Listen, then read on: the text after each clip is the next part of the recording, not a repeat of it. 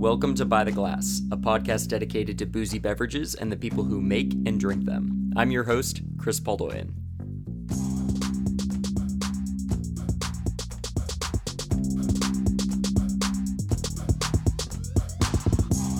Okay, so what makes for a good wine label? On its most basic level, packaging should tell you something about the wine, right? Like, the most straightforward wine labels will say something about the grape, the region, probably the name of the winery, but there's been a movement over the past decade toward more abstract labels and bottling. And this changing aesthetic, like this movement towards a more artistic label, kind of runs parallel to the growth of natural wine in the marketplace. There's lots of iconic examples from a long time ago, like Dagenau or BB Greitz, and there's also more modern wineries like Hirotake Uoka or Le Lune or Sautange. So today I want to dig into all that. So we're going to chat with Chris Kelly about the aesthetics of natural wines packaging. Chris runs Vintel, an Austin-based design company that focuses on low intervention. He's helped create labels for a lot of different wineries and importers. So I wanted to hear how he synthesizes art, hospitality, and marketing. He's an amazing guy, a good friend. We actually traveled to the Loire together. So I'm really excited to hear what he has to say. We'll just jump right in. I'm good, man. How are you? I'm good. I'm trying to think. I got a run in this morning. The weather it was below 80 when I started my run in the morning, so I couldn't complain. A day below 80 is pretty magical. Sounds like an excellent day. Yeah. Well, what's been going on with you? Just back at it, man. Had a nice little vacation, and as you know, we ended up having a small wedding ceremony, so that was fun. Yeah, that's amazing. For listeners, Chris just got married to friend of the pod, Rania, in Michigan, right? Yeah, northern Michigan. It was beautiful, and limited family was there based on the situation at hand. But yeah, man, it was really fun. When did you get back? We got back 2 weeks ago. So yeah, we had a good couple weeks up there. What wine did you drink at the ceremony? What bottle did you pop? We had a few. We had Christian Biener's Sylvaner in a Magnum that we picked up in Chicago, and we had the D'Amour Magnum of D'Amour, which is pretty dope. Magnums are the way to show that you care. It's a way to party. Yeah. We definitely partied. We definitely tried to show that we cared. I love it. Nice to see you grew a mustache as well. I know, in solidarity. I feel like, Adam over at Lolo, he's not the only one anymore. He's got to watch out. You got a mustache crew going. The face masks, I think, aid that happening more readily. Yeah, there's the ability to have a little more creativity with your facial hair, or there's more experimentation. You can do whatever you want under that mask. Which is kind of terrifying, right? Yeah, the buzzer hasn't gotten much use the last few months against Ranu's wishes, I'm sure. Oh man. Well, for the wedding itself, did you go mustache? Did you go full beard? What was? I was mustached. Wow. Grandma later told me that she was disappointed, which was heartbreaking. Yeah, that's not what you want to hear from grandma. No, it was like, oh, we could have talked about other things, but you chose to comment on my mustache. Okay. She's a straight shooter. She's going to let you know how she feels. Absolutely, she is. That's one of the many things I love about her. So what did you end up popping? I ended up going with the D'Amour after all that. The new vintage of the Aligote. Nice.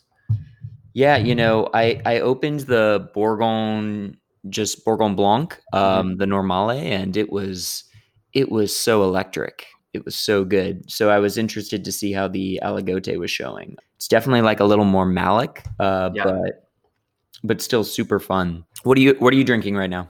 I was kind of shameless and popped a wine that I worked on, Chad and Bree Stocks. Getting high on your own supply. I love it. Getting high on my own juice. Yeah. Hey, I had to pay for this juice, Yeah, it's a new project. Chad Stock with Omero and his wife Bree. She's an MW from Australia, and they collaborated on this new project called Constant Crush, and this is their subsidiary label called Limited Edition.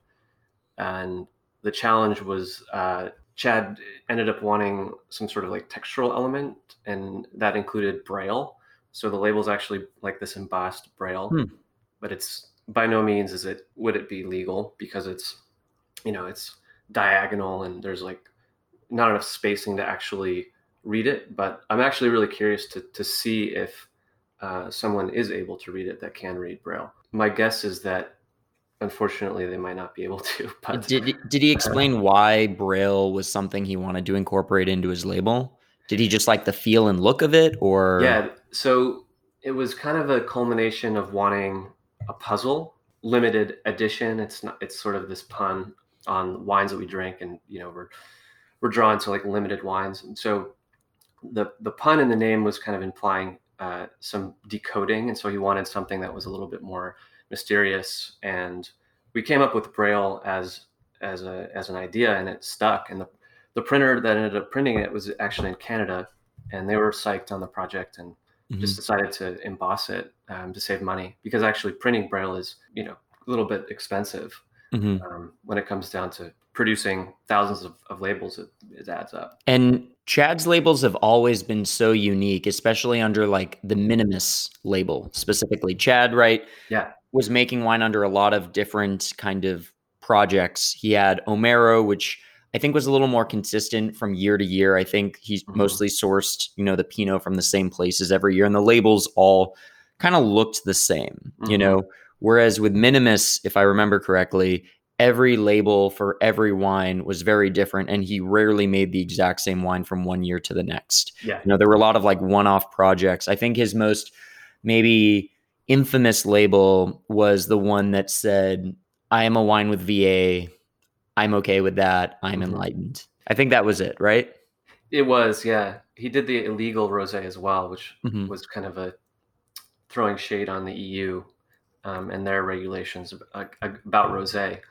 So yeah, I've always appreciated Chad, and I appreciate a lot of Oregon winemakers in general that are stepping outside of the confines of Pinot Noir and Chardonnay and Gamay, and doing those other 18 varietals that grow well there, that are kind of outside of a lot of Eola appellations and things like that. But that's entirely what their new project is. They're doing like Chenin Blanc and Cab Franc from field blends, co-fermentations, things like that.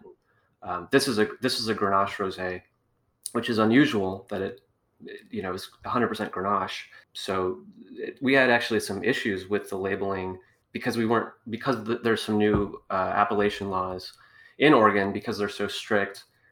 Grenache is one of those grapes that's outside of a lot of the appellation laws. So we couldn't really say, I think we couldn't say like 100% Grenache. It just says Grenache whole cluster rosé on the label. That's kooky. Can't list a percentage on there. Can't list a percentage, I don't think, but Oregon definitely has some of the most stringent policies in terms of labeling, which is good. Yeah. But it also challenges producers that are, like Chad and Brie, that are kind of outside of the confines. And there's no UPC code on there, so is it all Wine Club? Is he distributing that in Texas right now, or did you get it through a wine club? As far as I know, they are going to be available in Texas through David Mayfield. I think he agreed to pick some up. And, as you know, right now is a difficult time, not only because of COVID, but because of the temperature and because of the vintage changes and promises made back in the spring before all this went down. And so it's a very, very tricky time of year for label design as a business, but as an importer. And are the tariffs in any way affecting the way you're designing labels? I mean, obviously, wines coming out of the EU right now, there's a lot of kind of financial pressures there just because of that 25% tariff. But has any of that altered the aesthetics of the labels that you're creating, other than just trying to make them as cost effective as possible? I'm smiling because I have a few examples, and I'm trying to be fair to clients, but they are very cognizant of that. And I think there's not really a desperation, but definitely more of a push to make labels pop. I hear this word a lot, like, I want to make the label pop, which is such a funny, adage to wine, because wine labels inherently are designed to pop, but everyone has kind of a different perception of what pop is. So if you take like the Vin de France example, a lot of those labels are hand drawn and they're very sketchy, and that's fun, and that caters to a specific audience. But certain importers are like shit, I need to do something like that. I want to do a vin de France, and with the 25% tariff, now this wine really has to sell. So I might remove some of the original font and let's do something more fresh. So I am Yeah. seeing that a lot, actually, Hmm. on two projects I worked on this last year.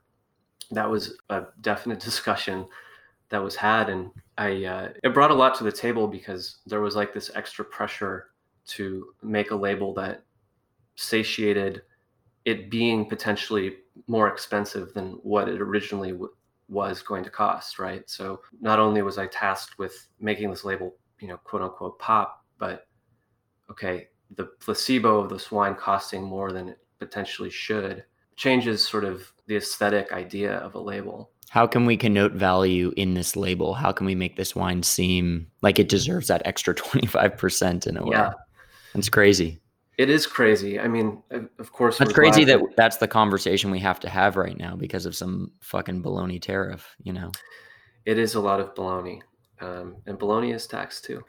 Baloney is taxed, yeah. Well, before we get too far ahead of ourselves, you are Chris. You co-founded Vintel, a Mm. wine consulting firm based out of Austin, and your focus is branding and the aesthetics of label design. You help create wine labels. You help create a visual representation of a winery's philosophy. And, that's what I kind of wanted to talk to you about today. Maybe I'm trying to think of a good starting off point for us, but I mean, you got into art before you got into wine in the first place, right?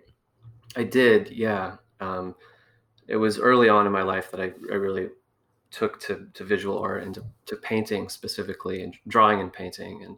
And my parents thought that I was kind of nuts because I always wanted to do that in school, and I was always painting my face and always, you know, doing things that outside of the art time, curriculum. I was doing extracurricular art, Hmm. and that led to some really good formative years, I think. And retrospectively, I think that's really helped more than anything else, more than college or more than working in restaurants, was those times working with on small scale, working on small canvases, drawing, painting, taking large ideas and coalescing them into something abstract. I loved doing that as a kid, and I think that playfulness really, really helps my design approach now. But yeah, restaurants too, of course. I mean, I was thinking of some good examples, and oddly, some of the best advice I think I got, however inadvertently, was from Anthony Bourdain. He said in one of his episodes, I think it was in 2008, 2009, he said he wants a 10-second sommelier. And I thought that was so profound because it really made me think about all the extraneous stuff that we say as wine professionals, tableside, or even in the store. I've worked in a lot of retail settings and wine bars as well, where I'll catch myself rambling about the soil type, the producer's dog, or whatever, these extraneous tidbits that are in a lot of ways just like extra spice. It's like too much flavor and spice.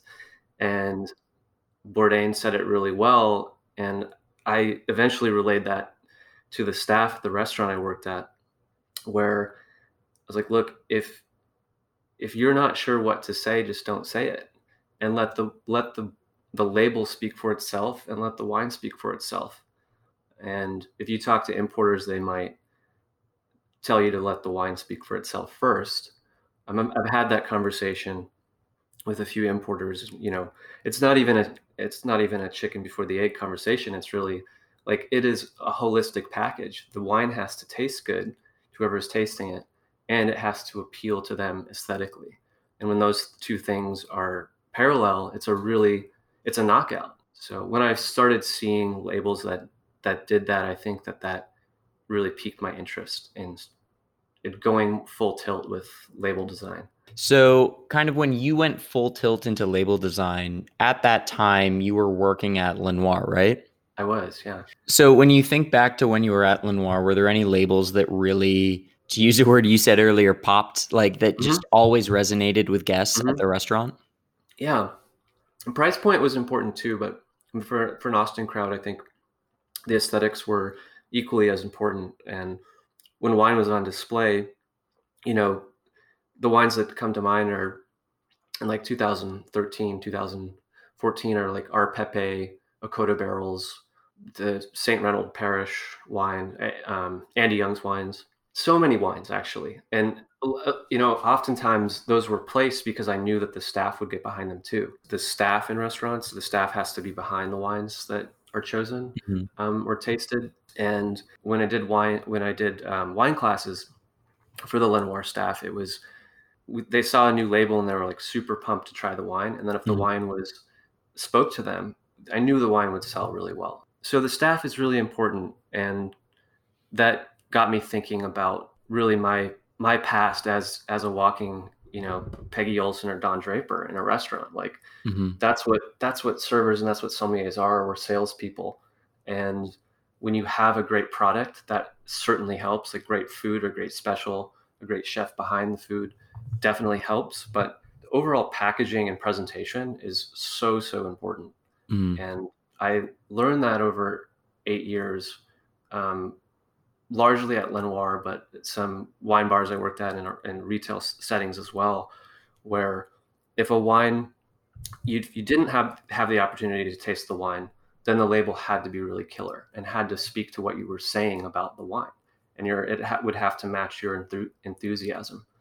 And millennials are enthusiastic, so you in a way you have to match that as well. When you look at a label, you immediately start to categorize it, based on either the way the label was printed, the type of label that it is.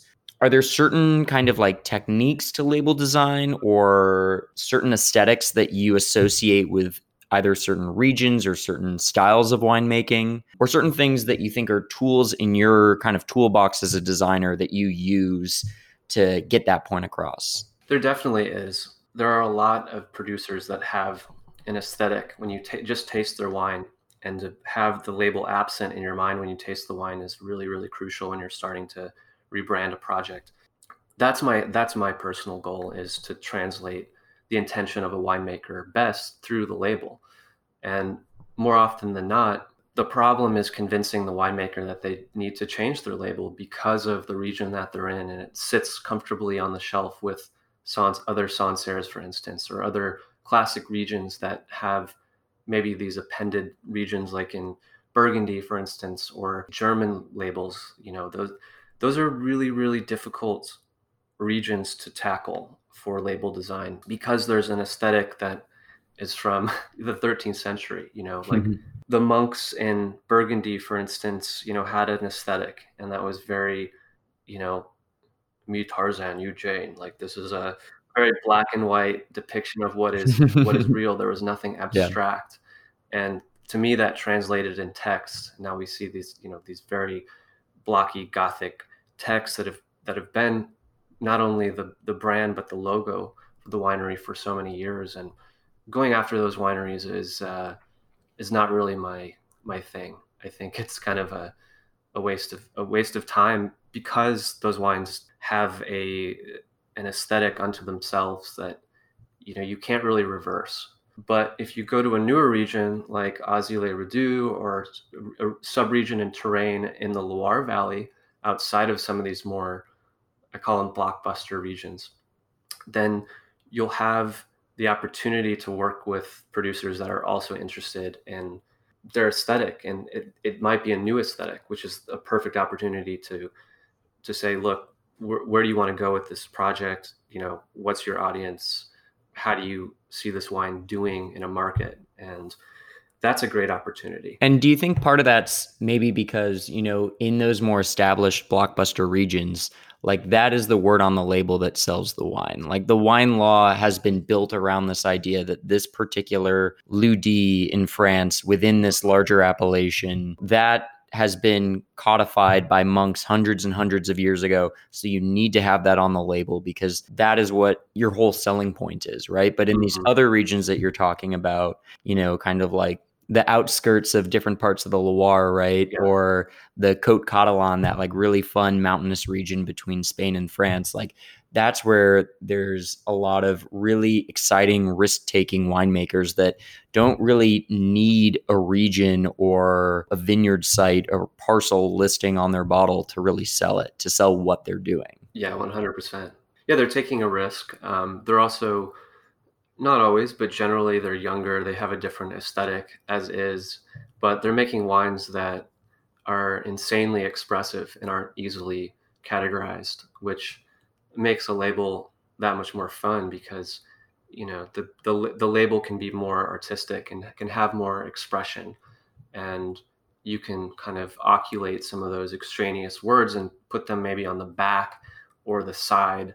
I'm seeing that a lot in the natural wine world where you have kind of these wrap label ideas. And a wrap label, just for people that are listening, that's just one continuous piece that fits on the front of the bottle but wraps around to the other side, right? Exactly. Yeah, I mean, it essentially is allowing the art piece to be the centerpiece, allowing the artwork to be focal. So if it's sitting on the shelf retail, other bottles are around it, all you're seeing is the label artwork. And some of my favorite labels are where the producer just ultimately decides to remove all of the branding ideas, put them elsewhere, and let the artwork showcase itself. And that has its own unique presence, especially in retail. But as I've argued with some importers, it's equally important in restaurant settings because you are showing those bottles. And in that 10 seconds that you have, the bottle has to be attractive because you're buying it for your friends and you want them to think that you have great tastes. And this bottle is going to be the hearth on the table for the next 45 minutes, or I guess that's a slow drinker, but like the next 30 minutes, right? Yeah. So that's really important and kind of goes back to the Vin de France thing, the table wine element. But in my experience, that's because of costs. Producers, I think, that we're referencing in these regions outside of major regions are there because the land is cheaper and they're either renting property or buying fruit from other producers, and they're stationed maybe even in a trailer adjacent to the winery or to the vineyard that they're sourcing their fruit from. So they're already at this artistic level of expression that more conventional larger wineries are absent, where they would hire somebody like me, hopefully, to implement that vision. I think the Catalan region you mentioned is a great example. I mean, you see that a lot in Penedès outside of Barcelona. You see that, of course, in outside of Banyuls and some of these regions that, if you showed your parents wine from Banyuls, they would immediately say, "I don't want to drink sweet wine." But you're like, well, there's a lot of producers outside of Banyuls that are making dry Grenache and Grenache Blanc and things like that. And if you look at those labels, those labels in particular really, really speak to a certain demographic, more of a millennial marketplace. And, I think that's one of the things that, for better or worse, like is a stereotype, right, of the natural wine movement. When so many people try and describe what natural wine is, they just tend to throw out, characteristics of natural wine, whether that's like, well, the natural wine is the one that's, opaque in color. Maybe it's a little cloudy. Maybe there's sediment, maybe it's the one with a like, really fun label. You take most millennials, you put them into the Whole Foods on Lamar, the one that you have in Austin, right? They can probably pick out which ones maybe are a little more minimal intervention than the other, right? Yeah, it's designated in a way. And I think another unique challenge that I take on is to kind of debunk that. I want classic wines to have an opportunity as well. Of course, I'm a huge advocate for low intervention wines with fun poppy labels, but I also I'm seeing the change happen slightly, and I'm seeing the pushback as well. You mentioned Whole Foods, and as a retail setting, the opportunity doesn't exist in those settings to always explain why this wine tastes this way, unless it's in a clear bottle and has is blatantly an orange wine.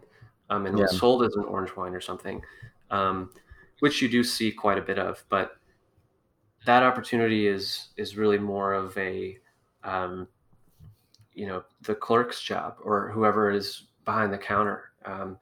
So I do see importers make that argument quite a bit. Like this wine is going to be for a retail setting, or this wine is going to be for a wholesale restaurant setting. Hmm. And my argument is that they both need to work.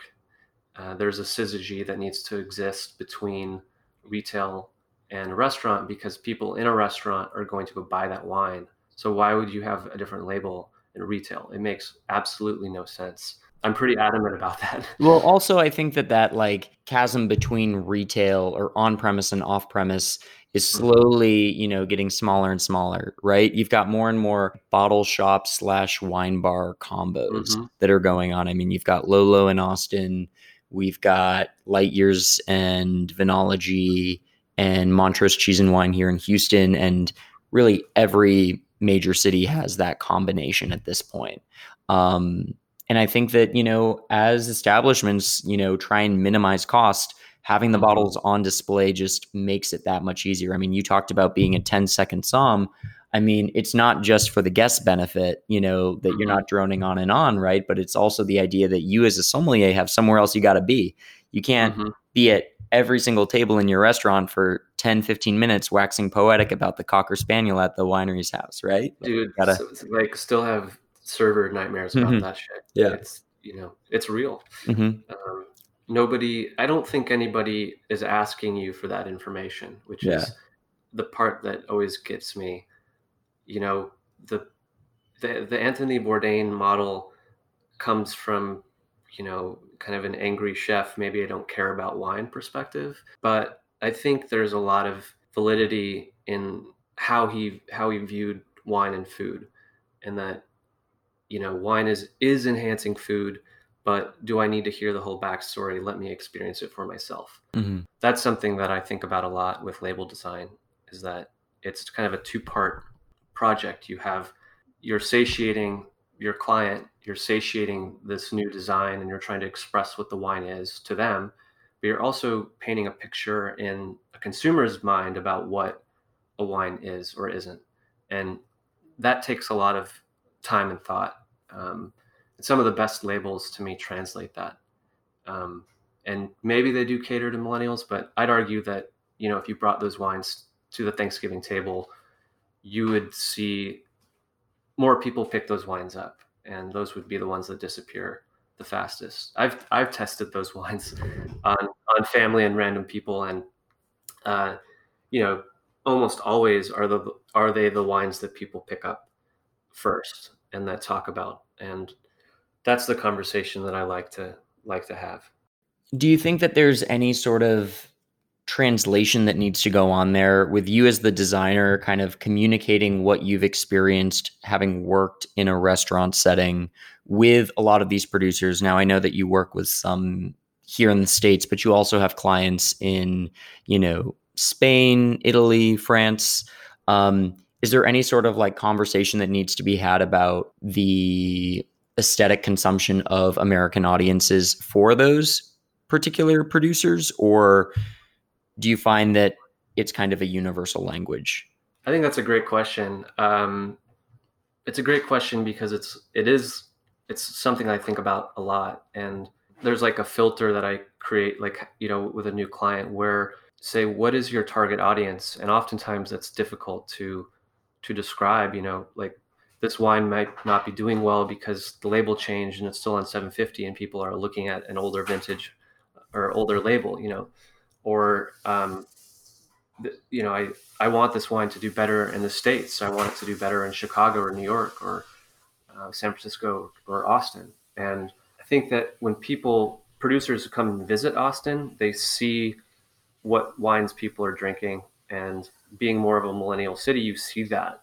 And you see cooler wines, cooler labels being on tables. Whereas 10 years ago, it was kind of more of the antiquated labels that were predominantly on tables.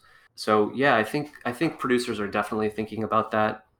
Importers are especially thinking about that now. we've been talking a lot about restaurants, but I think what we haven't talked about is what's happening now. And there is this change in label design that I've seen and I've been hired to create. And that's to appeal more online, which is a two-dimensional platform, right? You don't have the ability to go into the store and pick up that wrap label that we talked about and turn it around and see all those hidden details. You have an online merchant that's taking a picture of the wine, and more often than not, the labels that really stand out are going to sell the fastest because it's very, very simple. It's because that's a primitive instinct. We're going to pick the ripest looking fruit, and color has a lot to do with that, but visual texture and contrast and how a label is framed, the type of picture that it was, who took the picture, all of those things have a lot to do with how a wine sells online. And I can attest from several online stores that I'm familiar with, or from Lolo, where I managed before all this went down. The wines that sold the fastest had the best labels. And best is subjective, but those were the labels that people wanted to talk about. Mhm. And that, if you're going to spend an extra $10 on a bottle, say your cap is usually under 30, it's going to take a little bit more from the label to say, I'm worth spending $40 over. A wine that immediately comes to my mind when you're saying that, right, is like Matthew Barrett's Petit Ours, right? Totally. Like a super delicious wine, right? It's Côte de Rhone, just Syrah. It's carbonic. It's just fresh, easy drinking. But the average consumer, they're not going to remember things like Syrah or Côte de Rhone. Like those are words that resonate with us because we've had, years and years to like study these things. But unless someone is a really avid drinker or they like take notes on what they consume, which most consumers don't do that, right? We would just get people coming in. They said, last time I came in, I had a really good red wine. It tasted great. And it had a teddy bear on the label. And it was like, great, cool. I know exactly what you're talking about. Prior to all of this, you were talking about those antiquated labels. There's the running joke. I think it's actually a New Yorker cartoon where someone is saying, oh, I had this one red wine. It was great. It tasted great. Which one was it? Right. Right. And now at least there's some other way for that consumer that may not have the vocabulary of appellations or, regions or producers to remember that wine. Sure. Yeah. That's a great example. It's known as the teddy bear wine when I worked at Lenoir. And some people are like, I don't want to sell this stupid teddy bear wine anymore. So, it goes both ways. Yeah. Like people, will remember a wine, but if everyone had like teddy bears or, translucent labels or like shiny, texts, Matthew Barrett's labels they have this, this reflective paper in the text, which is really great. It has a lot of effect and photographs really well. Mm-hmm. But if every fucking label was like that, we would create this sea of mediocrity as well visually. So I think it works, very, very selectively. And I'm seeing more and more of that kind of creative Vin de France kind of sketchy label, like stuff like this. I'm holding up a bottle that is a client of mine, so I'm not going to say like what exactly it is, but it's a label that is hand drawn, and it's it's fun. It really pops. But if every single bottle looked like that in the grocery store, you would have to spend an enormous amount of time, asking questions or Googling it or whatever.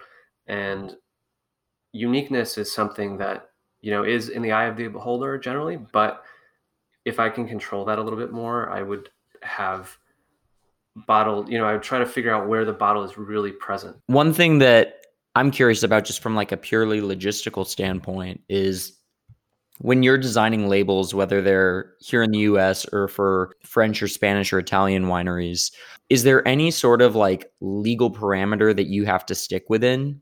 I know you were saying that in Oregon with Chad's wines, you couldn't necessarily list the exact percentage of Grenache in that wine.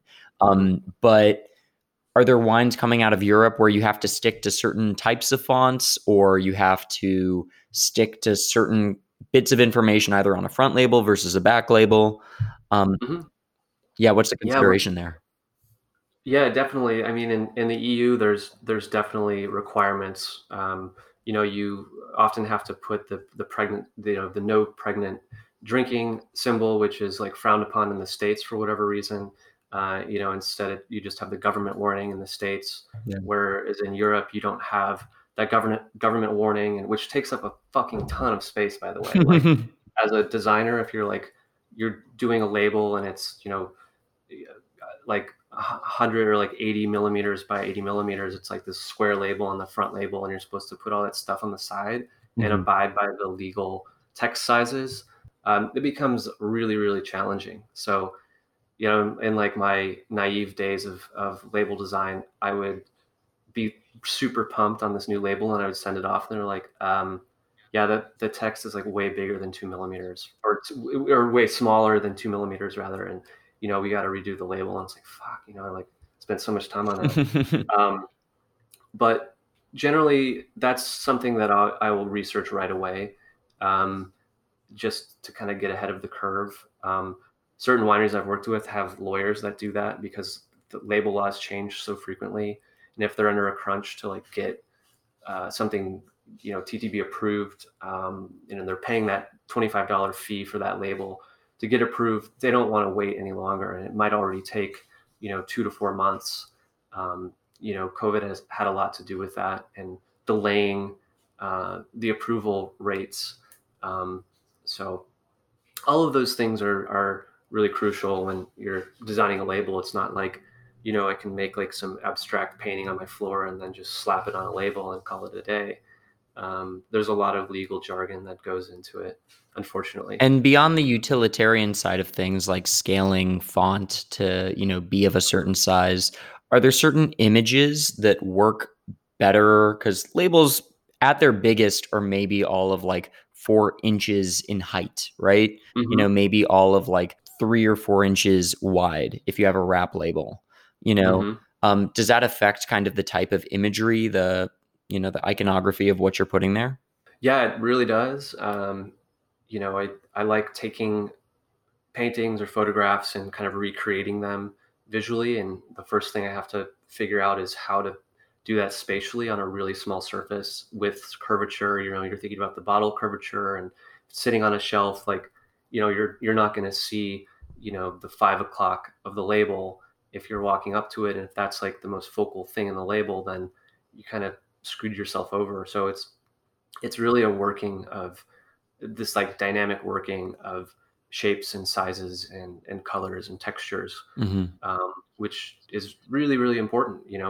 If you pick up some of your favorite labels, um, check them out. Look at the proportions and you can measure them if you have like a wrap measure, or you can just, what I do usually is just, if I'm in a hurry, is just like use paper and wrap it around the Hmm. label, and you can measure it that way with a ruler later. Yeah, I mean, the label size ultimately comes down to the printer that the winery's chosen to use and what they can do. Print Yeah. dyes are expensive. They're like $400, a label to change often. And, if you're changing a whole line of labels, it might make sense, but oftentimes, you're kind of stuck with the previous guy's dimensions, which oftentimes are pretty arbitrary. In the end, you're like, how is this like half of a millimeter? Like, I don't know. So, So, you've talked about certain types of labels that like resonate with you, but are there certain producers? I know we talked mhm, about St. Reginald Parish. Andy's yeah. labels are fucking fantastic. They're bold. They're to the point. We talked about, the Disco Mhm. Bear, the teddy bear labels. But are there other producers that you think are just really killing it out there? Yeah, there are quite a few from Italy. Really caught my eye originally, like Lacoste's labels. They're a producer in Lazio, it's just south of Rome, and they're outside this volcanic lake that's kind of looks like Crater Lake in Oregon in a way. And their label translates that really, really well.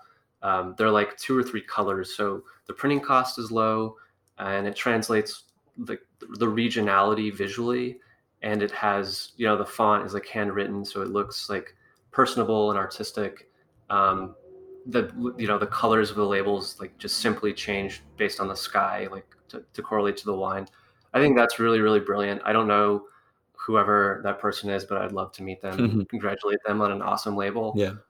Lamidia also does great labels. They recently just changed to darker glass for their rosé, which I'm kind of bummed about. But it used to be clear glass, and so when you drank the wine, it sort of like added this effect to the label itself. Those labels are great.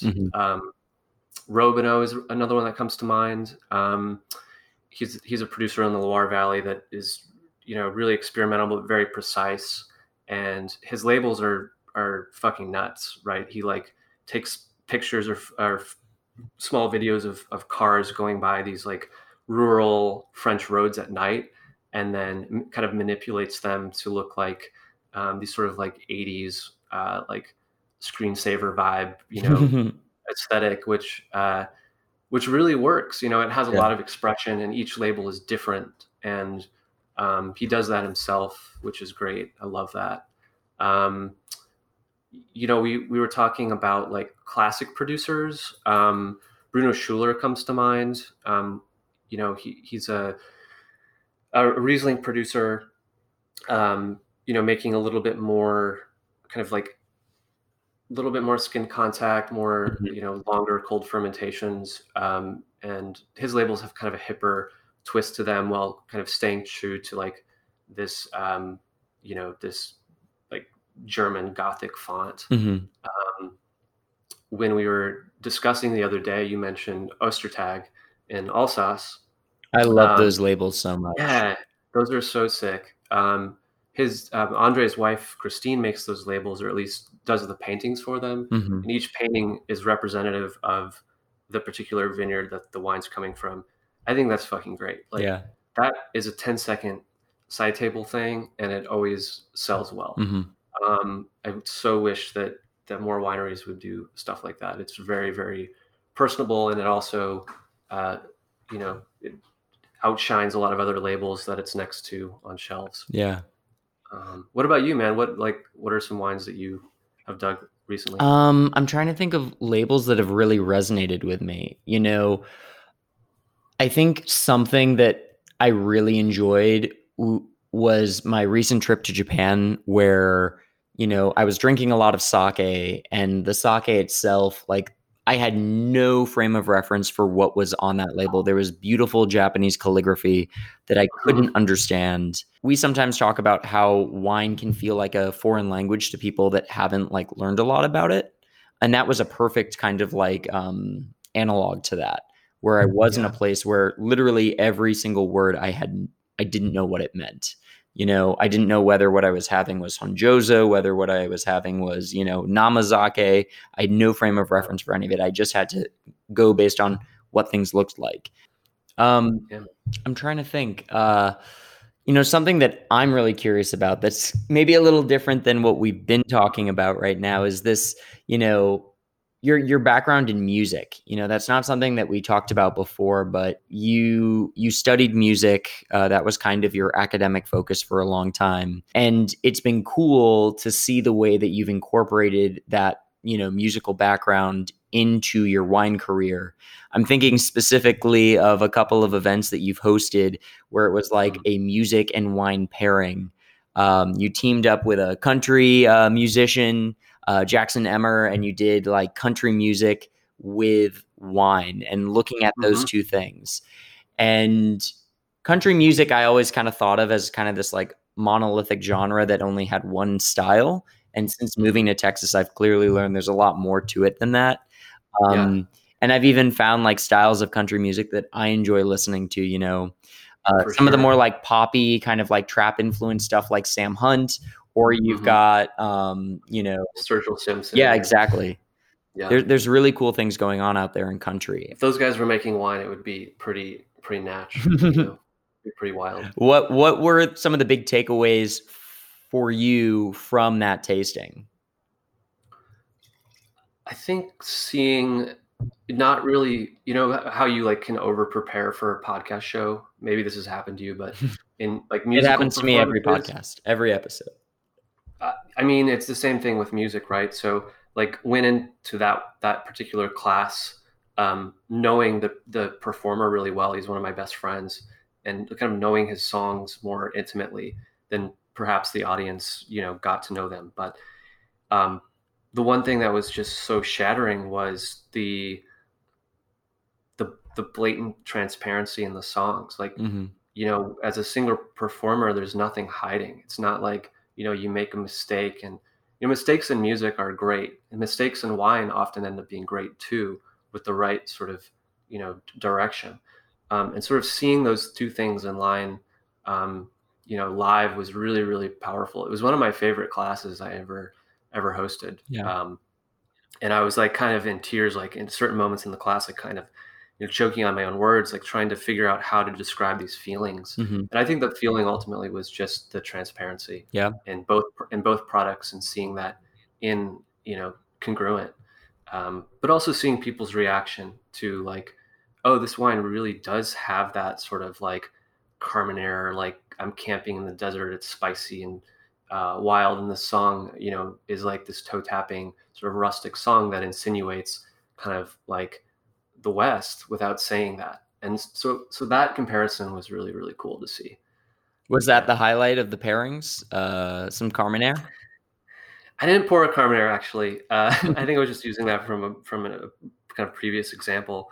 I think one of my favorite wines was the, the beachy wines, the beachy rosa, and I love that wine because it is sweet. It is a rosé. It's in a clear bottle. The label is insinuating like some kind of uncomfortable things for people. Speaking of like There's an irreverent. label approval, right? Yeah, I mean those labels were not permitted in the United States when they first debuted, and they kind of had to rework some of the original wines to satiate the label approval. Um, so yeah, having that wine is always kind of a revelation for people, because it is sweet, but it does have a lot of structure, and the label is suggestive, and that paired really well with this song that was doing the same thing.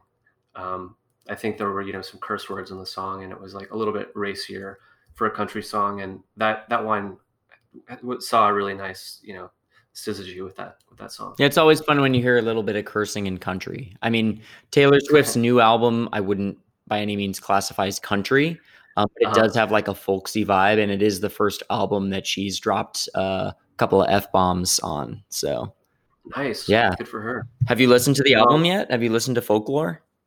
I have not, but I will immediately after signing off. Okay. The highlight, I think, is the song Betty, and then her duet with Justin Vernon from Bon Iver.